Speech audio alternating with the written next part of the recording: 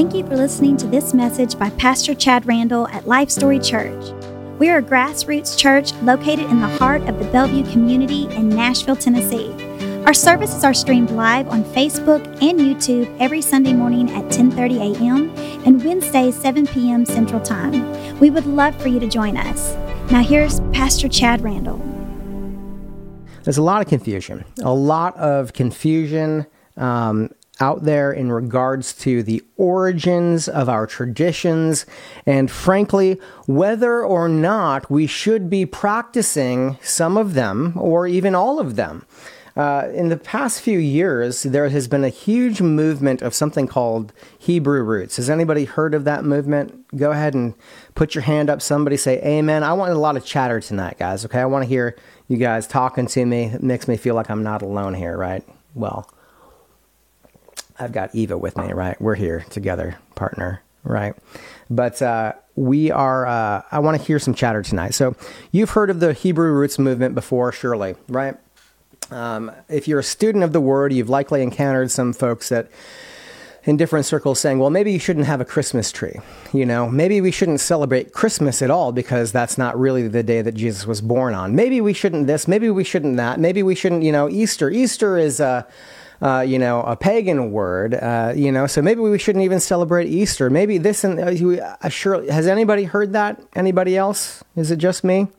We're going to jump into this tonight. We're going to jump into this topic tonight, specifically regarding That's Not in the Bible, Christmas edition, in regards to Christmas traditions and whether or not we should be celebrating certain things, okay? And to do so, we're going to begin in 1 Corinthians chapter 10. So take yourself a minute, and open up to 1 Corinthians chapter 10. I'm going to look in Acts chapter 15 briefly here in a little while. But scripturally, we're going to spend most of our time in that chapter. We're also going to look in Jeremiah chapter 10 as well. So 1 Corinthians chapter 10 and then Jeremiah chapter 10. That will be the bulk of our scripture study tonight. Are we there? You guys ready to do this? Yeah? All right, let's jump in. 1 Corinthians chapter 10, verse 14 through 33. Let's read with verse 14. Therefore, my dear friends, flee from idolatry. That's pretty clear, isn't it? Doesn't get much clearer than that. Flee from idolatry. Verse 15. I speak to sensible people. Judge for yourselves what I say. Verse 16. Is not the cup of thanksgiving for which we give thanks a participation, yes, in the blood of Christ? And is not the bread that we break a participation in the body of Christ? Verse 17. Because there is one loaf, we who are many are one body. Somebody say amen. For we all share the one loaf. Verse 18. Consider the people of Israel. Do not those who eat the sacrifices participate in the altar? Verse 19. Do I mean then that food sacrifice to an idol is anything, or that an idol is anything? Verse 20. No. But the sacrifices of pagans are offered to demons, not to God. And I do not want you to be participants with demons. Amen? Who here wants to be participants with demons? Certainly not. Certainly not Paul, who's speaking to his little ones here. Verse 21. You cannot drink the cup of the Lord. You cannot drink the cup of the Lord and the cup of demons too. You cannot have a part in both the Lord's table and the table of demons. Verse 22. Are we trying to arouse the Lord's jealousy? Are we stronger than he? Okay, so what are we talking about here? Let's get a little context here tonight. We have to understand, church, all right? Are you with me? We have to understand that in the wilderness, Israel was worshiping Molech and other gods. They were. They were worshiping Molech and other gods, and they were doing so secretly in some cases, according to Ezekiel. Even to the point of sacrificing children. Texts of Daniel and the Dead Sea Scrolls reveal this, okay? There were reasons that they died in the wilderness. There were reasons that some of them were left by God in the wilderness, okay? They began sacrificing and worshiping these false Molechian, Babylonian, false pagan gods as they were in the wilderness here. Let's make one thing very, very clear. God hates idolatry. Do you get that? Let's make one thing. If we don't cover anything else here, we've got to make this clear before we cover other things. Maybe that's a better way to say it. God hates idolatry. It's the first of the Noahide laws, the very first one. It's the first of the 10 Commandments. God hates idolatry. Don't make a graven image of something to bow down to and worship it. Don't do it. Don't serve it. Don't pray to it. Don't ask it for guidance. Do you get that? Man, there's one thing I can't stand in our Christianese culture is how people will say, well, anytime that, you get your priorities mixed up in your life, suddenly that thing that is taking you away from your Bible study is an idol to you now. For example, I heard my whole life growing up, we grew up evangelical, that, the TV was an idol. The TV was an idol if I'm watching TV more than I'm reading my Bible. That just couldn't be further from the truth. Am I worshiping the TV? Do you know what an idol is biblically? And I'm might be stepping on some toes here with this statement, but what an idol is biblically is there is a Nephilim, perhaps a creature that was half God, half angel, half human, or there was a fallen angel. Either one set themselves up to be worshipped in ancient times. All right, people would carve a wooden image of this being. Different cultures would have different names for these beings, right? And perhaps even if they were made up completely. Something that is being worshipped as a god in the place of the one true God. That is an idol. Okay? Throughout the Old Testament, you won't find any other description for what an idol is. Okay? It's not a metaphor. It's not a metaphor. Do not make a graven image of something. Do not bow down to it. Do not worship it. Do not serve it. Do not pray to it. Do not ask this inanimate object or this thing that represents a demon, truly, for guidance. Okay? And there's a lot of that happens in the world today, but we don't do anybody any favors trying to get them off of idol worship if we pretend idol worship is something that it's not, okay? So with that said, in this regard, let me jump out of 1 Corinthians real quick to Acts chapter 15, verse 19. Paul dealt with this stuff a little bit, Peter and Paul and the council in Jerusalem. Let's read Acts chapter 15, verse 19. Can we read that quickly? Verse 19, it is my judgment, therefore, that we should not make it difficult for the Gentiles who are turning to God. Remember, this is the big context. Well, now how do we deal with all these Judaizers? All these people are trying to make Gentiles into Jews before they accept the Jewish Messiah, and the apostles' decision was, look, let's not make it more difficult than it needs to be. Verse 20. Instead, verse 20, we should write to them, telling them to abstain from food that's polluted by what? Idols. From sexual immorality, from the meat of strangled animals, and from blood. Okay, you get that, guys? Do we see that? Did he say we should tell them to make sure they do the whole 10 Commandments? Did they say, no, let's make sure to tell them that they do the whole 613 Mosaic, Levitical, civil laws, all of the Old Testament law? Let's make sure they do all of that. No, they did not. They said just this. Okay, the bare minimum here, all right? Tell them to abstain from food polluted by idols, from sexual immorality, from meat of strangled animals, and from blood. Basically, because the strangling of animals was part of idol worship rituals. You understand. So that was a part, it's all about idol worship, guys. So here's the thing. We find here from the council, the first church fathers, they were all Jewish by and large. They were all Jews. And Paul tells us in 1 Corinthians 10, stay away from idolatry, all right? And then the council in Jerusalem tells us in Acts chapter 15, stay away from idolatry, right? Not at all. So we get that. We stay away from true idolatry. All right. I'll say this, in regard, how do we in this day and age truly stay away from idolatry? Well, there's a number of different ways, and we could jump into Catholicism and stuff like that, but I'm not going to for this moment. But, if you're a person who loves to decorate around your house, if you've got little Buddha statues or stuff like that, that is truly a pagan idol. That is truly a something that was formed out of wood. There are different idols that people consider to be art that they keep in their homes, or even certain paintings. At one point, Amber and I, we had some old Roman-looking art that we had on our walls, and we didn't know where they came from. We just thought it looked cool. We picked it up at an art studio.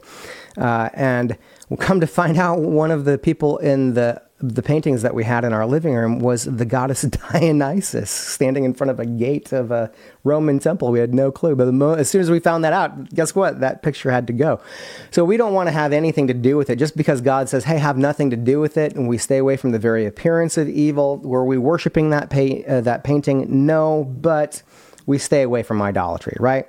So let's keep reading. Let's jump back then. Let's jump back into verse 23. Jump back into 1 Corinthians chapter 10, verse 23. And let's read. Paul says, it is my judgment. Let me give you the verse. There we go. Okay. It is my judgment.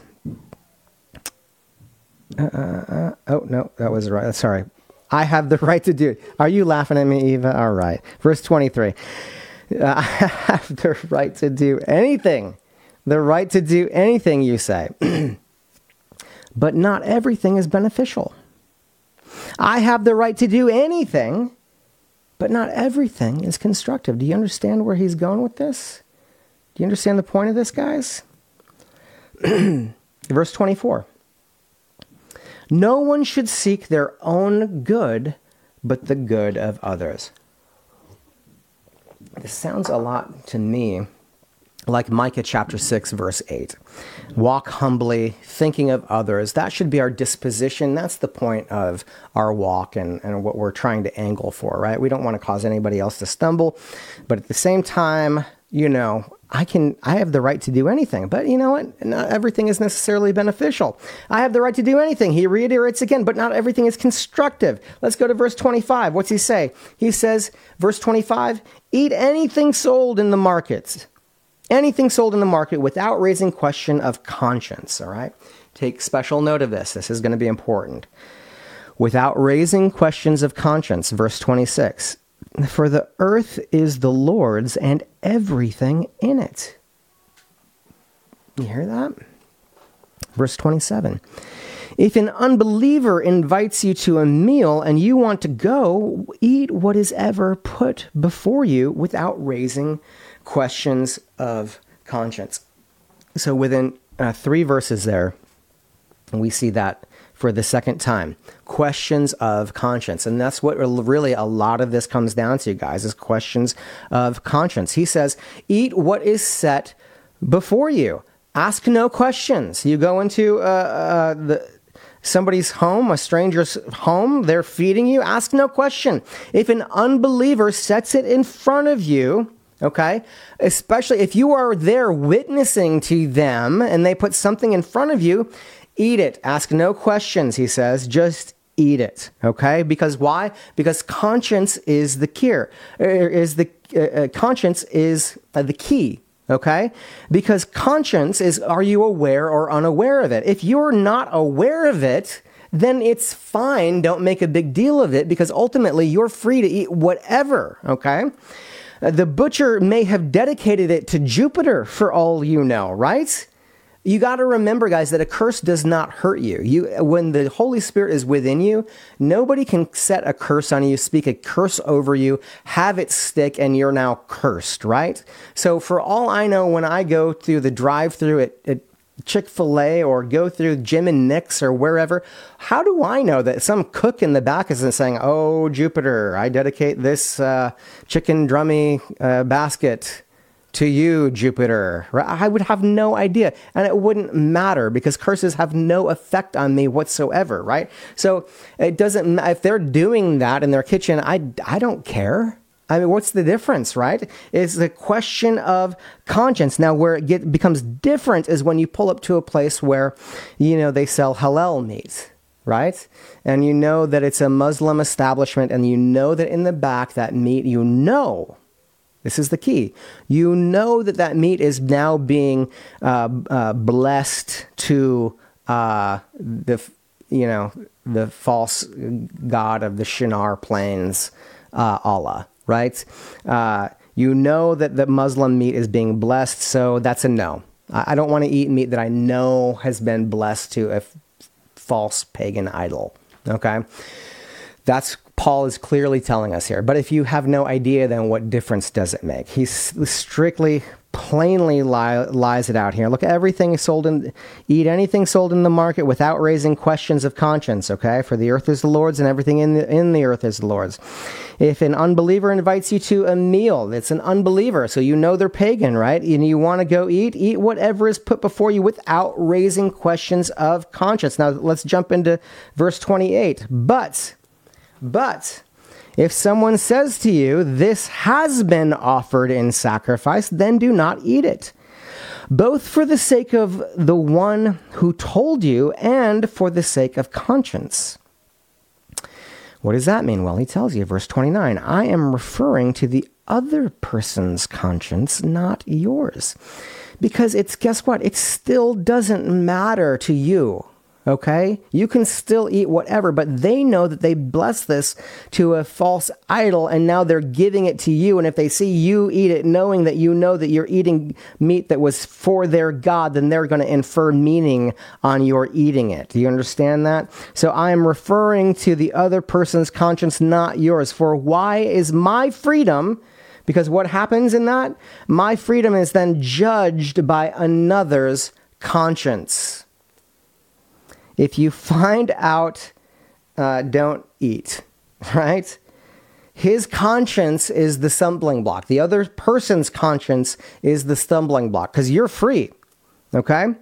But be humble for the cause. Do you understand this, guys? And I promise this is all going to play into the Christmas stuff here in just a second. We're really just setting up the stage here, okay? Because this is all relevant when it comes to idolatry. Is something idolatry? Is what we do, whether we're knowing or unknowing, is it idolatry? All this, it all plays together, okay? So hang with me. Are you with me? Are you with me, guys? All right, so don't be a stumbling block, all right? Jews, Greeks, or the church, don't be a stumbling block, okay? If it doesn't matter to you, that's fine. It might matter to the other person, is the point. You get that, what Paul's saying? All right, verse 30 then, verse 30. If I take part in the meal with thankfulness, why am I denounced because of something that I thank God for? Now, this other person is judging me. So don't give them the opportunity to judge you. I'm not going to be judged by somebody else's conscience, right? Now I take part in this meal with thankfulness. Why am I denounced because of something that I thank God for? If the other person, just because somebody else has some weird legalistic hang-up, okay? Just because somebody else has some other weird legal hang-up, okay? They don't get to infer that on you is the point, okay? It's for the other person. It's for the other person. Just because somebody else has some weird legalistic hang-up, they don't get to infer that on you. But you shouldn't rub it in their face and thus cause them to stumble. Does that make sense? Yes? Okay.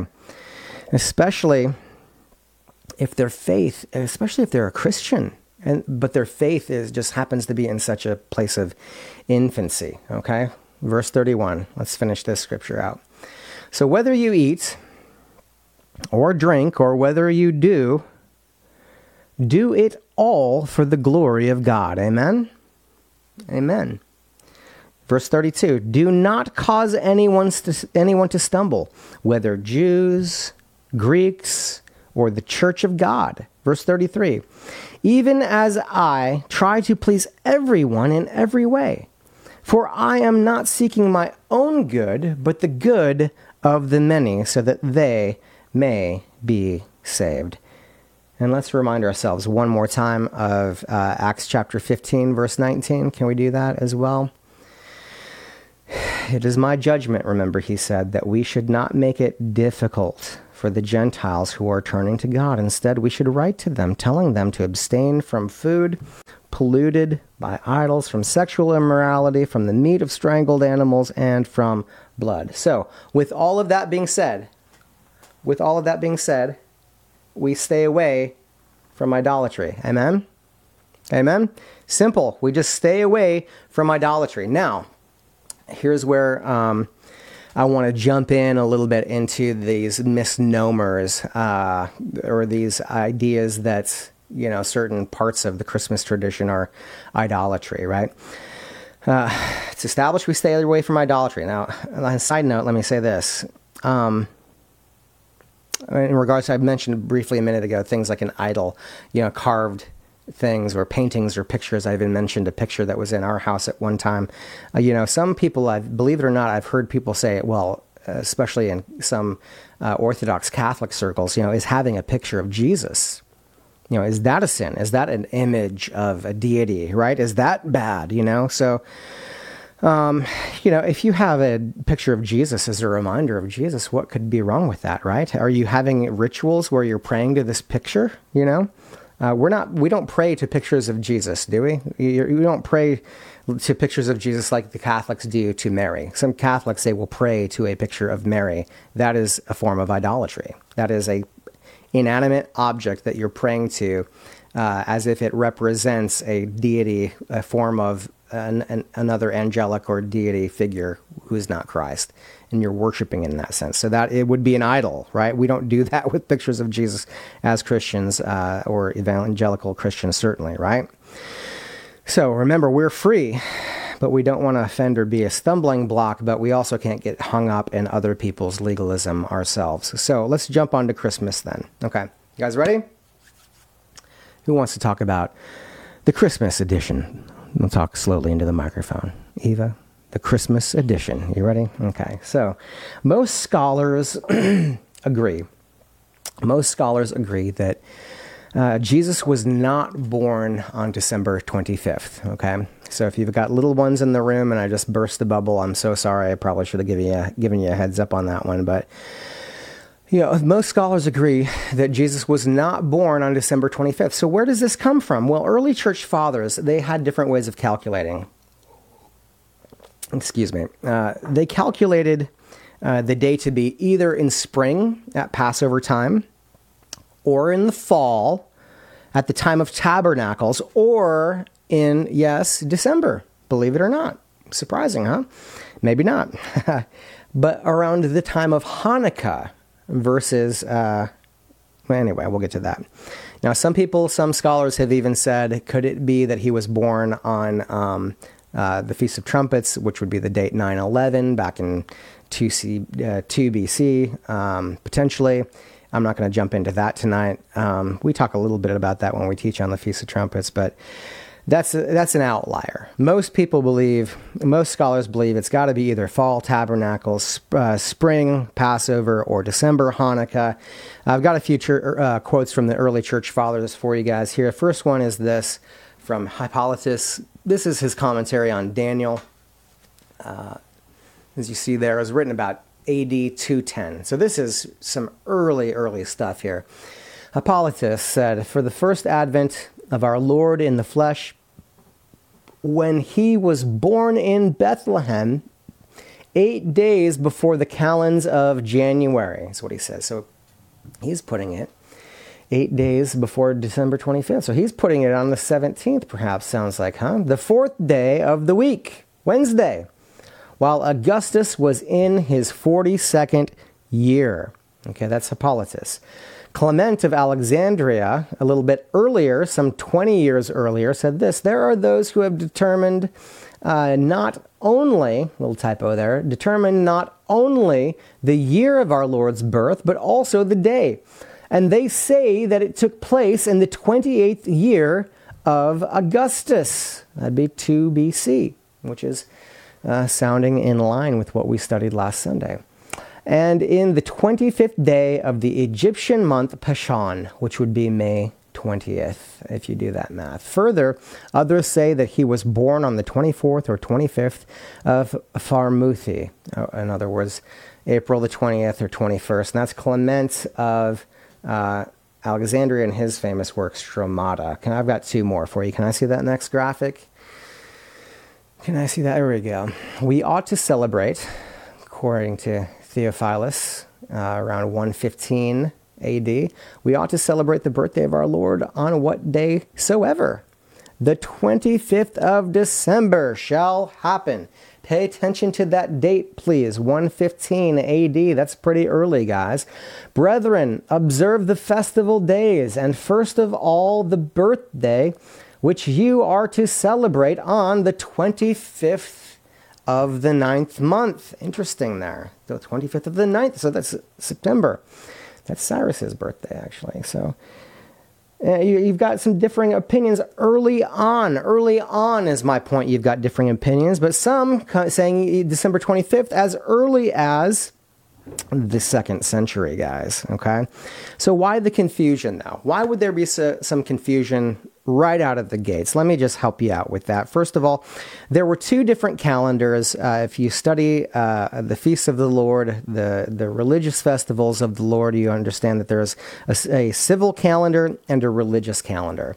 A calendar that was basically from creation, and it started in the springtime, and then come Exodus 12, Leviticus chapter 23, God gives us a new order, or the Jewish people, to begin a religious calendar. So there are 2 calendars that are going simultaneously.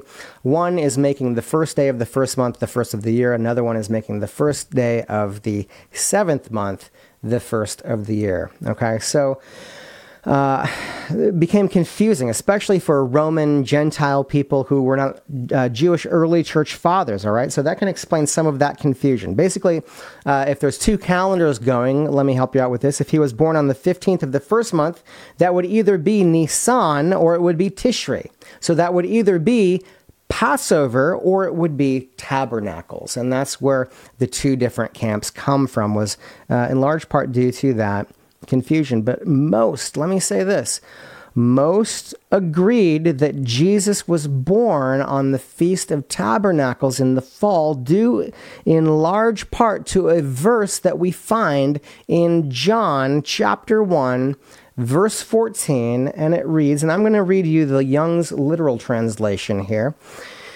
And the Word became flesh. The Word became flesh and did tabernacle among us, and we beheld his glory as of an only begotten of a Father, full of grace and truth. That is Jesus, full of grace and truth. And what did he do? He tabernacled with us. Now, I shared with you also the Orthodox Jewish Bible actually translate this passage in this way, just beneath there. And the Devar Hashem took on corporeality and made his sukkah. Now, if you study the Feast of the Lord, you know what is a sukkah? It is a little tent that the Jewish people make to spend the night outside with their family on the Feast of Tabernacles. They tabernacle together outside in this sukkah tent. And he made his sukkah, his mishkan, his tabernacle among us. Yeshua 4:7-14. Amen? So, there we have it. Now throw this into the mix. So a lot of people are thinking he was born on Tabernacles, which is in the fall, in the Feast of Tabernacles. Now you throw this into the fall, or throw this into the mix, and it gets real fun. After Hanukkah, the Jewish festival of Hanukkah that we talked about last Wednesday night. If you're not familiar with it, go back and watch last Wednesday night's video for me, if you would, okay?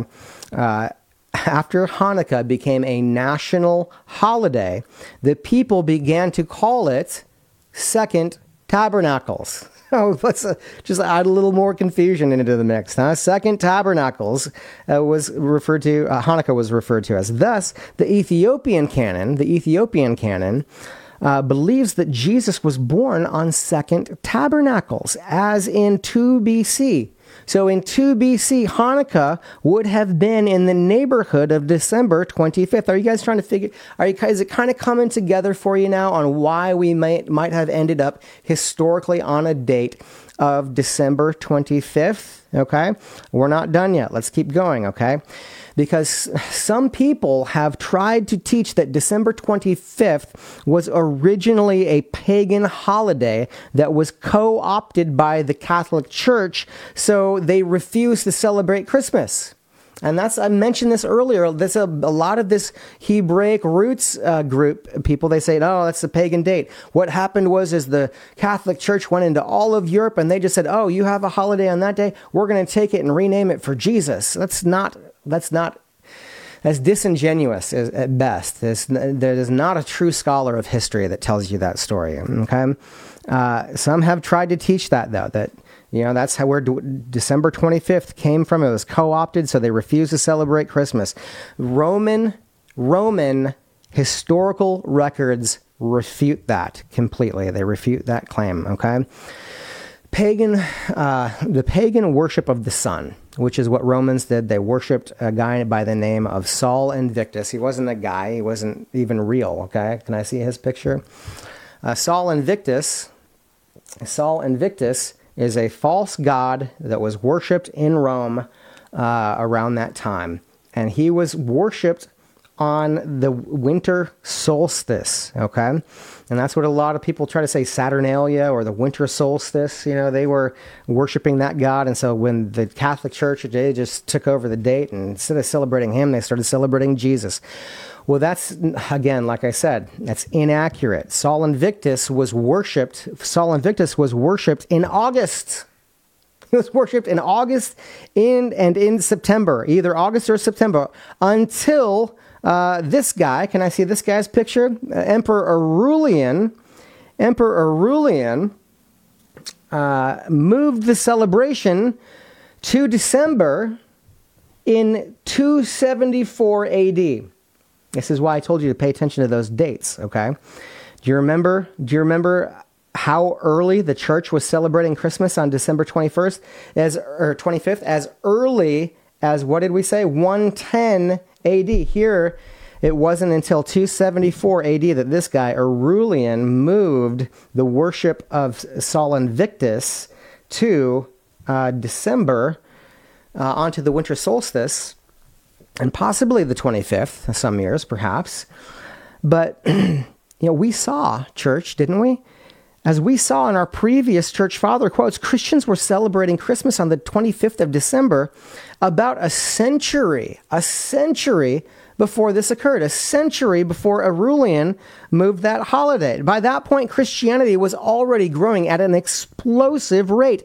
It is quite possibly, if not likely, that the pagans moved their dates to fit or to compete with the churches, because the whole kingdom was already anyway. Now, we don't know that, but it is more likely that would be the reason. Certainly more likely than to say, well, Christians just moved the celebration of Jesus to their date. No. If anything, it was the other way around. Now, was Jesus born on December 25th? Guys, probably not. We need to be honest about that, okay?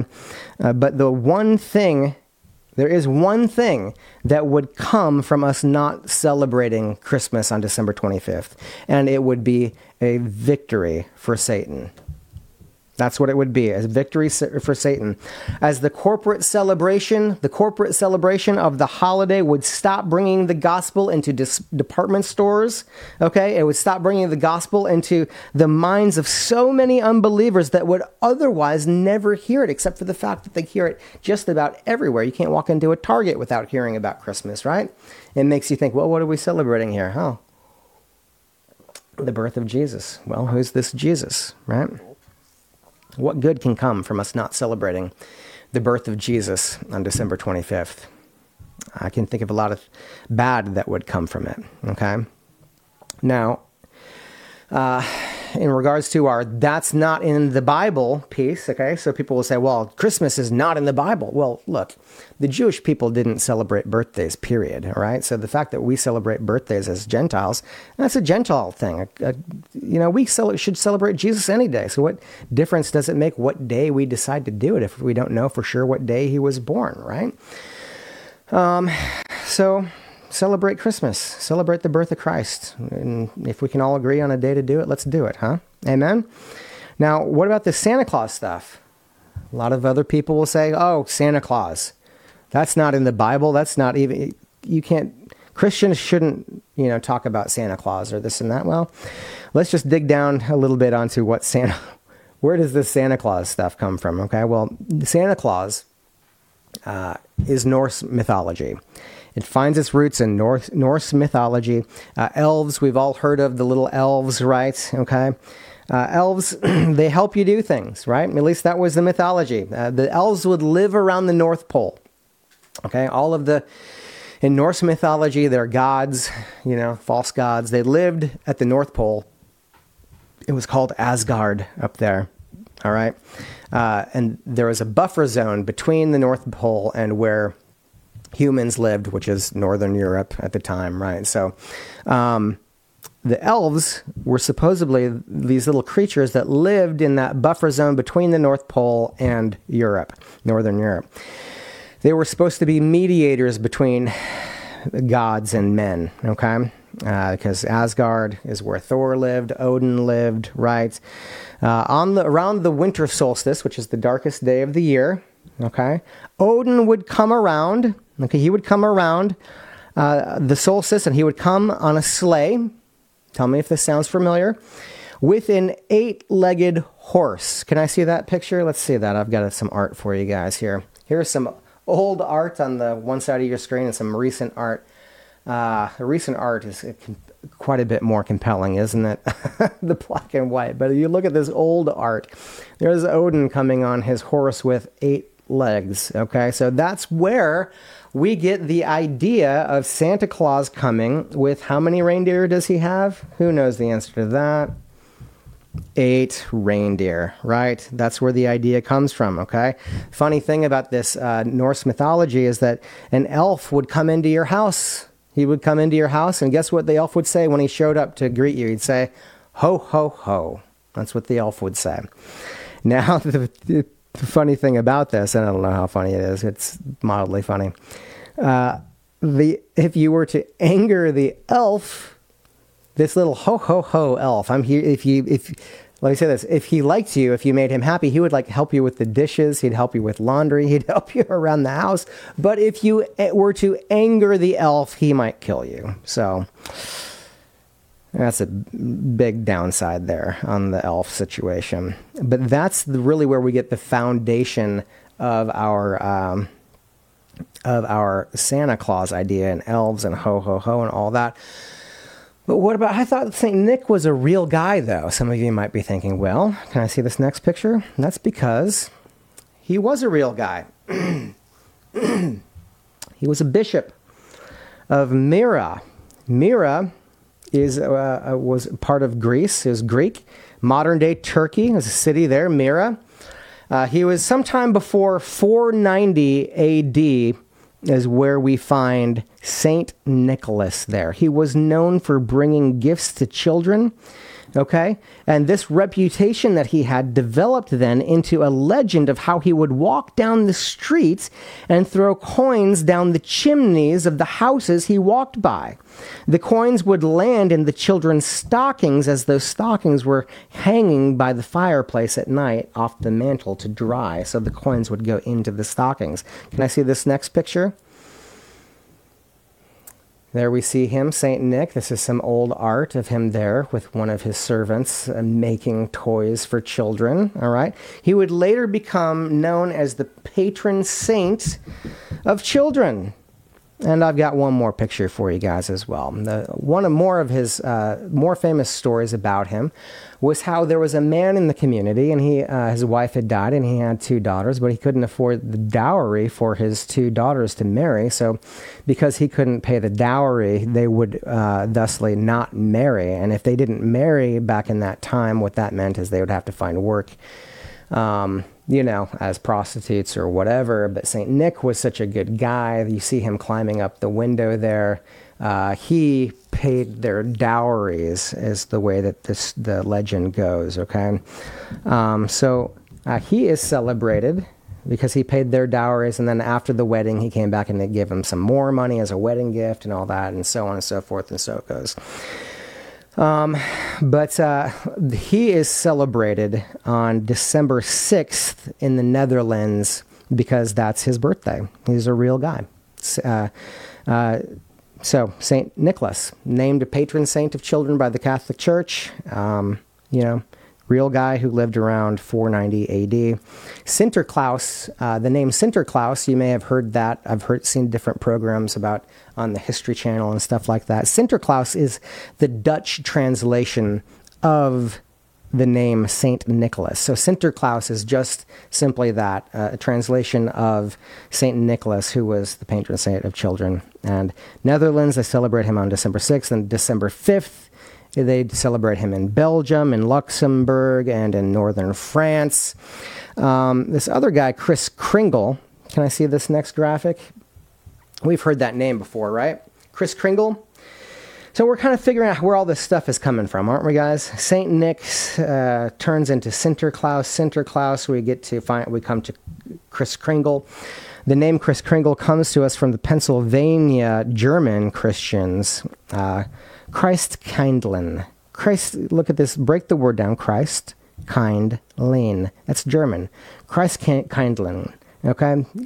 It means Christ child. That's all it means, guys. There's nothing nefarious to this, okay? But somehow this became, traditionally, through tradition, over the years, became the name of Santa Claus. Santa Claus, guys, is thus a purely fictional character created primarily for fun, a conglomeration of history, a conglomeration of legend, and yes, I have to say, unfortunately, a conglomeration of some paganism as well. Some of you guys have heard this legend of Krampus as well, right? That sounds really demonic, and there's horror movies about him that are demonic and horrible, and well, it's because it's demonic and horrible. Can I see this next picture real quick? This is Krampus, all right?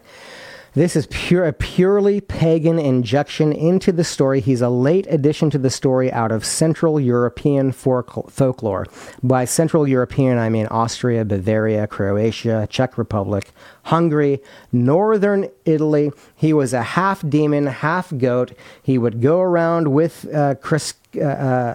Sinterklaas or Kris Kringlin, whatever name you want to call this figure that had developed into Santa Claus, bringing toys to good children. This was a demonic half demon, half goat that Saint Nick kept with him on a chain to punish the naughty children. So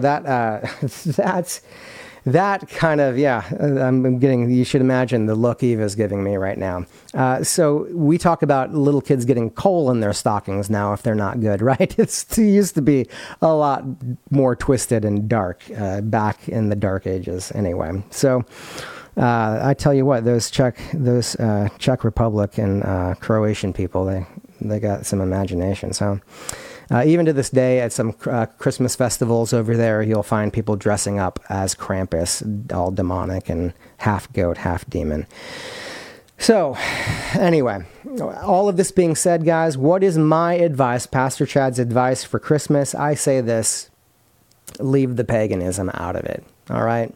We don't need any Krampus in our Christmas, amen? Let's leave the paganism out of it completely. What was the date of Christ's birth? Nobody knows. I lean towards 2 BC, the year, but was it 9/11 on the Feast of Trumpets, or was it the Feast of Tabernacles? Probably. I don't know. Who cares, though? Do you hear me on this? I mean, seriously, guys. Jesus, during his life, would never have celebrated a birthday, because they didn't do that. They would actually, the Jewish people, go back to the grave sites of their relatives who have died and celebrate their dead relatives on the day they died, because they celebrate the fact that they were born into eternity. Now, that's cool. Now, that is cool.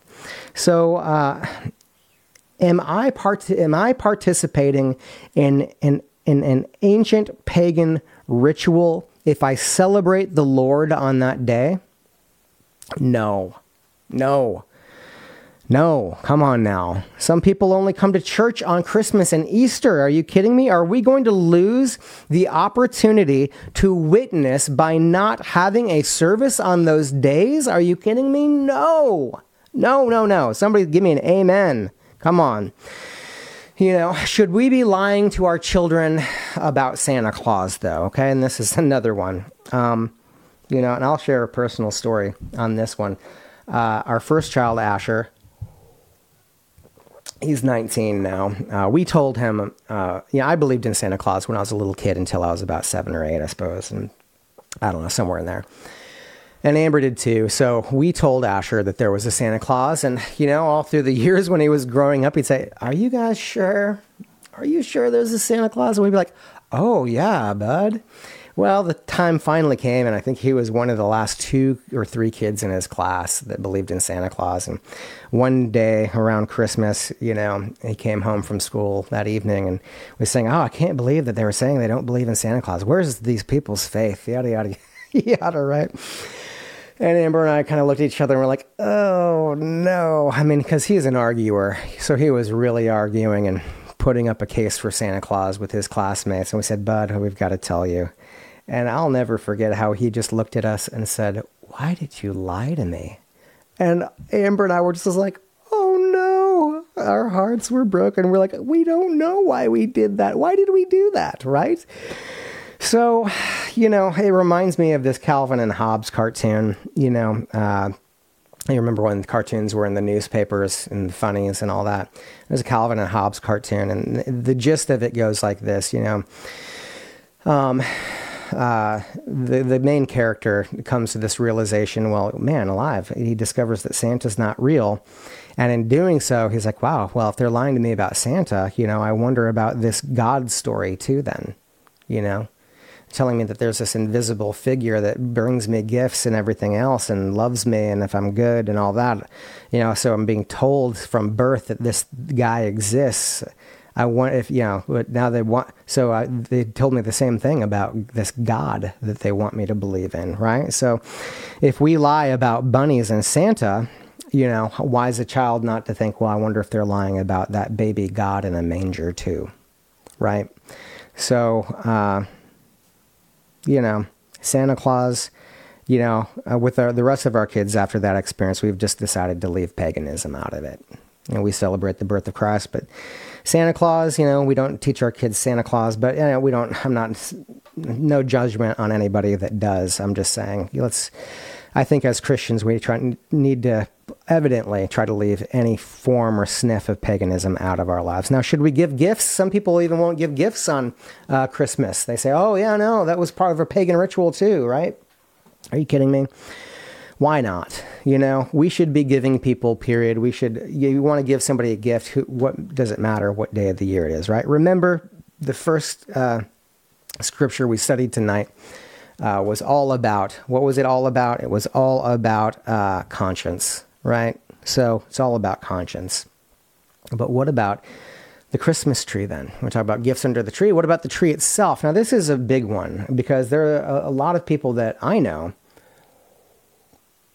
have been kind of sucked into legalism, or grew up legalistic, maybe were freed from that form of legalism, only to have this form of Hebraic roots legalism latch a hold of them all over again. So you got to remember, if you're somebody who was raised in legalism, especially if you're somebody who is raised in legalism, it's always going to be out to get you, okay? Because it's out to get all of us. One thing that our flesh understands is if you work, you get a paycheck. If you don't work, you don't get a paycheck, right? So grace, the concept of grace, that Christ did this for me, God came to me, my relationship with God is not about me proving myself worthy to God anymore. He proved himself worthy to me because he loves me.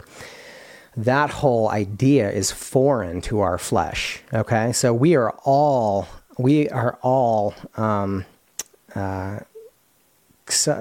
more prone to fall for some kind of legalism.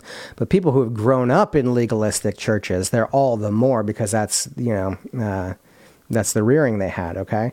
So a lot of people get out of legalism only to have another form of legalism grab a firm hold of them. And sadly, I've seen that a lot. And this Christmas tree piece, honestly, has been at the center of a lot of those scenarios. So what about the Christmas tree? Should you have a Christmas tree, or is that an idol? Is it an ancient symbol that is an ancient thing that has come to us historically through paganism, and we should get it out of our house? Okay, well, let's just get down to the nitty-gritty here. In the 7th century, okay, that's like 600s AD, in Germany, Boniface, a Benedictine monk, used the triangular shape of a fir tree to explain the Trinity to pagans while he was out sharing the gospel. That's the first moment a Christmas tree comes into the spectrum of Christendom, okay? 600s AD. He starts using, hey, look at this. This is the Trinity, Father, Son, Holy Spirit. He's explaining it to them. It's a triangle, okay? When Germany became a Christian nation, the tradition, understandably so, grew and grew. Eventually, they would suspend a fir tree, triangular, from the rafters, okay?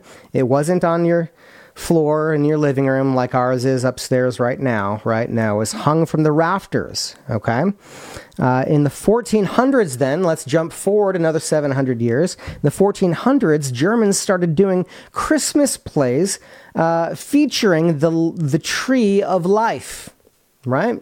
Very Christian thing, this tree of life. They would decorate it with fruit, red apples even. Some try to tie Tammuz into the red ornaments. There's truly no support historically, document-wise, for that accusation. But in the 1400s, they would put apples because they would put fruit on it. And then you would eat the fruit off of the evergreen tree, okay?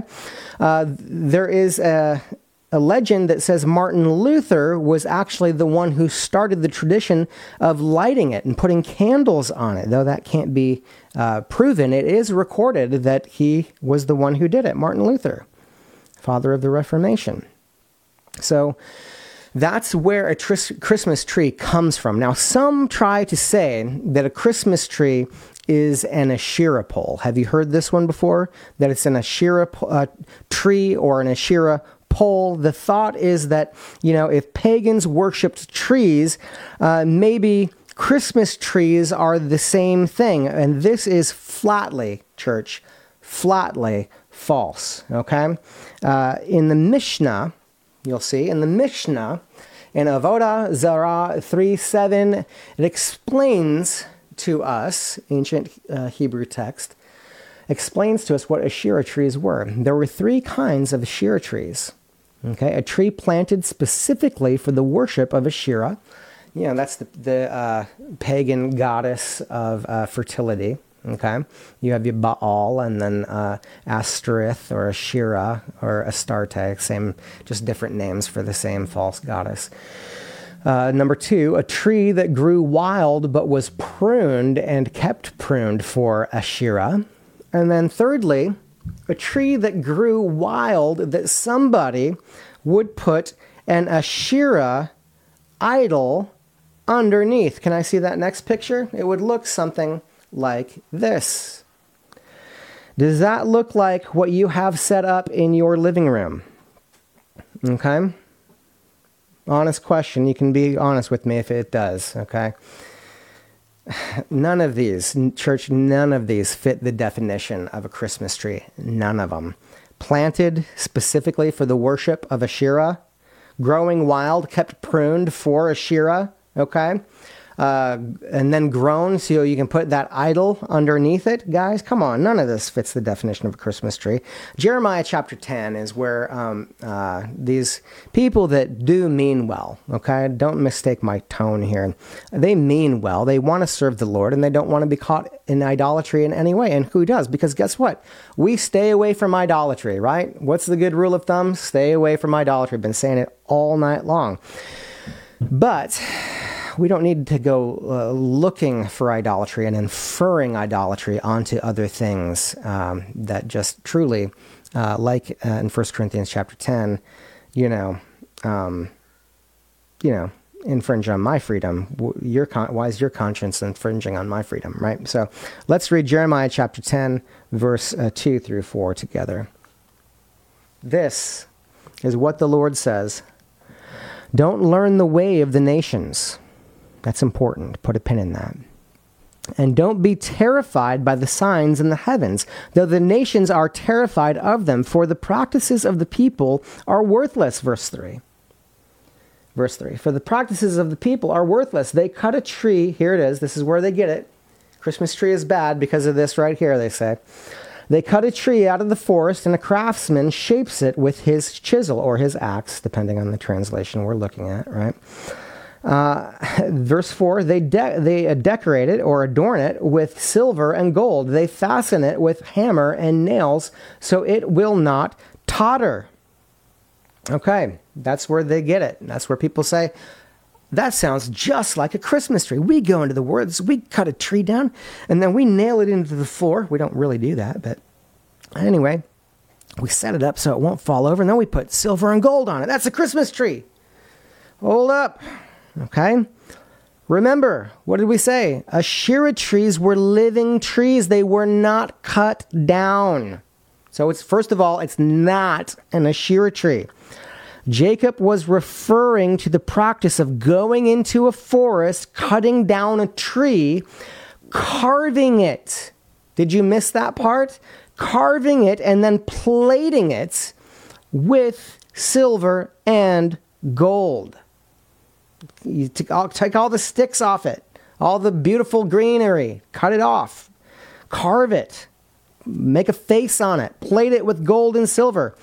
The ways of the nations, remember I said put a pin in that back in verse 2, do not learn the ways of the nation. The ways of the nation mentioned in verse 2 is a direct reference, guys, direct reference to Deuteronomy. I don't have the verse for you, so write it down. Deuteronomy chapter 18, verse 9 through 12, which describes occultist, idolatrous practices of Gentile Canaanite nations. Do you hear me? The ways of the nations.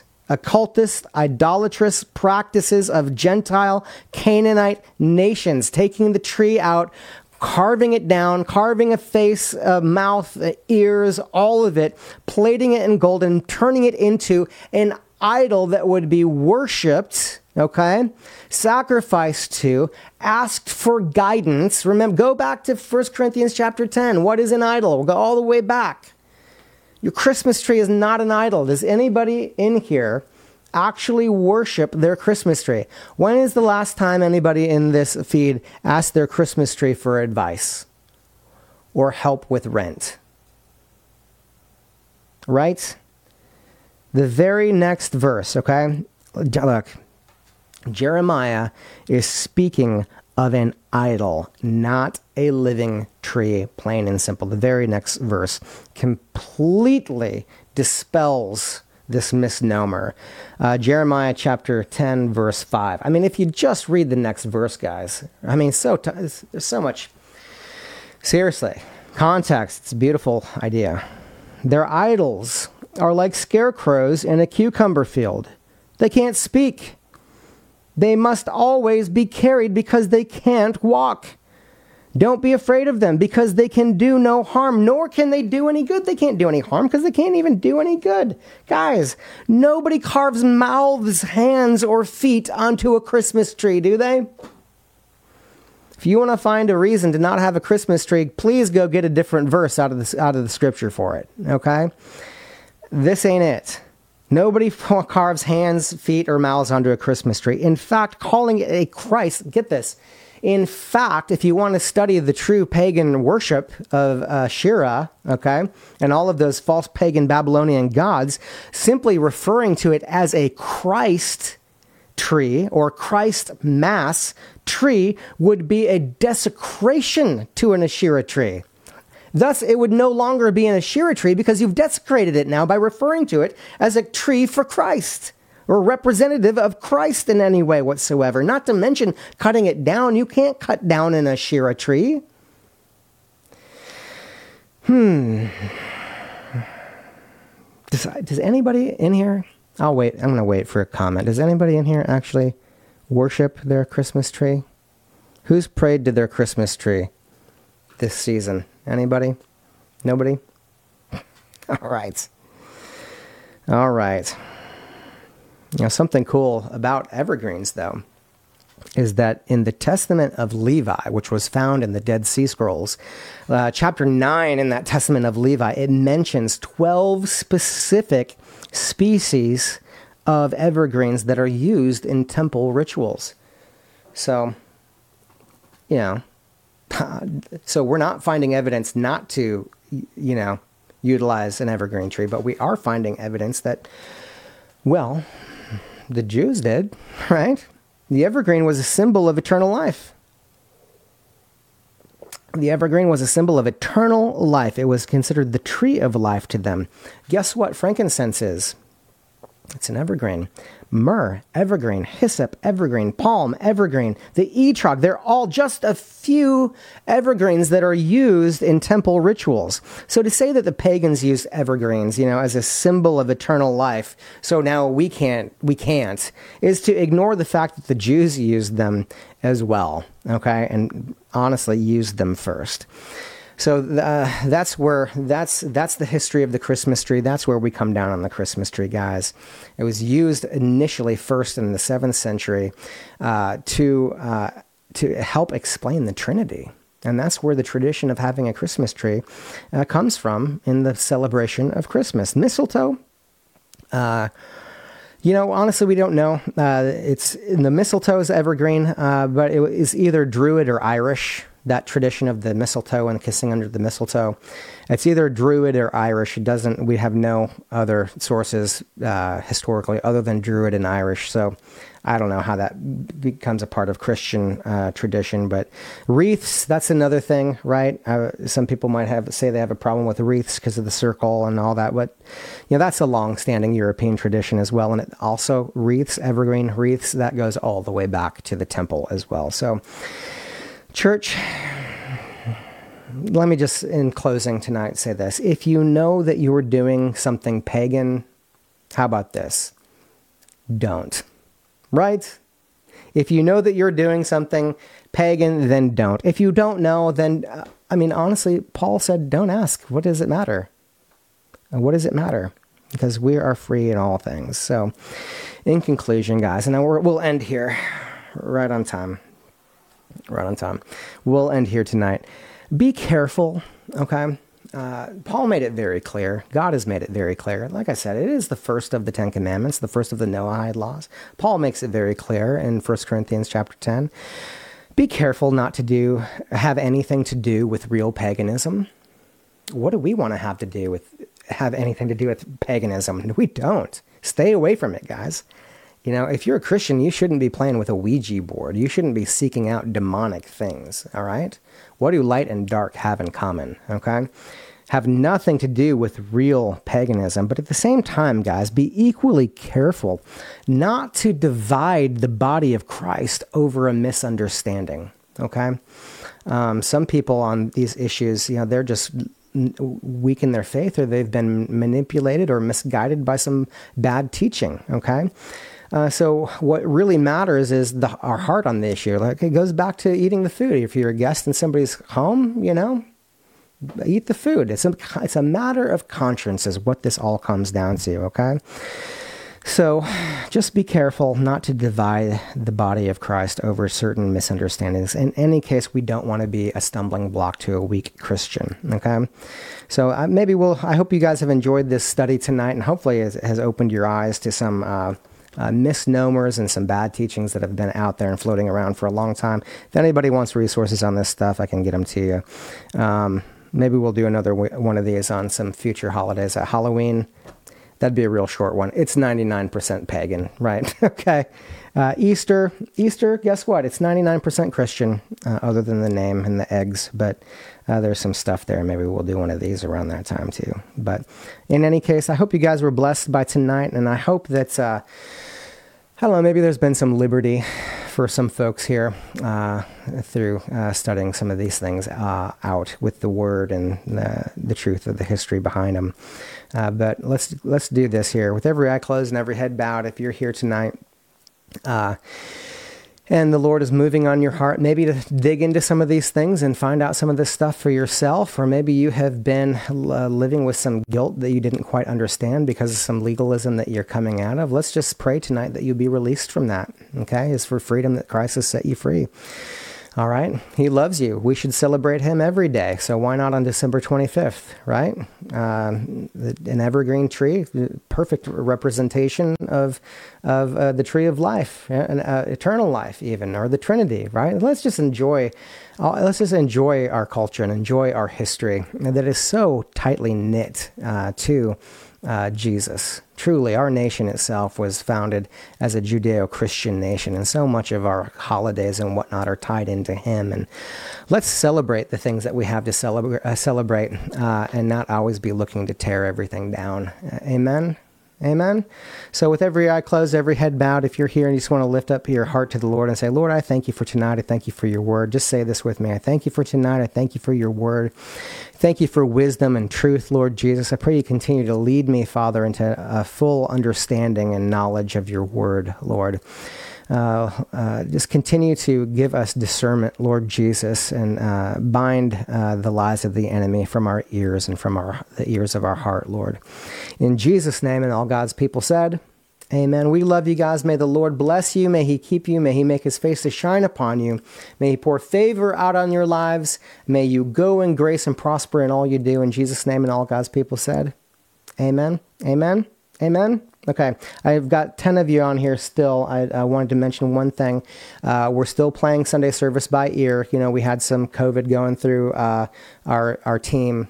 So we're going to be checking in. We're just going to call it day by day as far as whether we're having service on Sunday and all the awesome plans that we've had for the upcoming week to 10 days, next couple till Christmas. We're playing that by ear, so stay tuned in the family page and the email, and trust me, you won't miss it if you're looking for us on finding out what's going on. So, and when we do get back together, if we do have a church on Sunday, let me say this. I know a number of you guys at church don't wear the masks at church, and if you don't want to wear a mask, that's fine. That's my heart. But I also want to encourage this for some of you.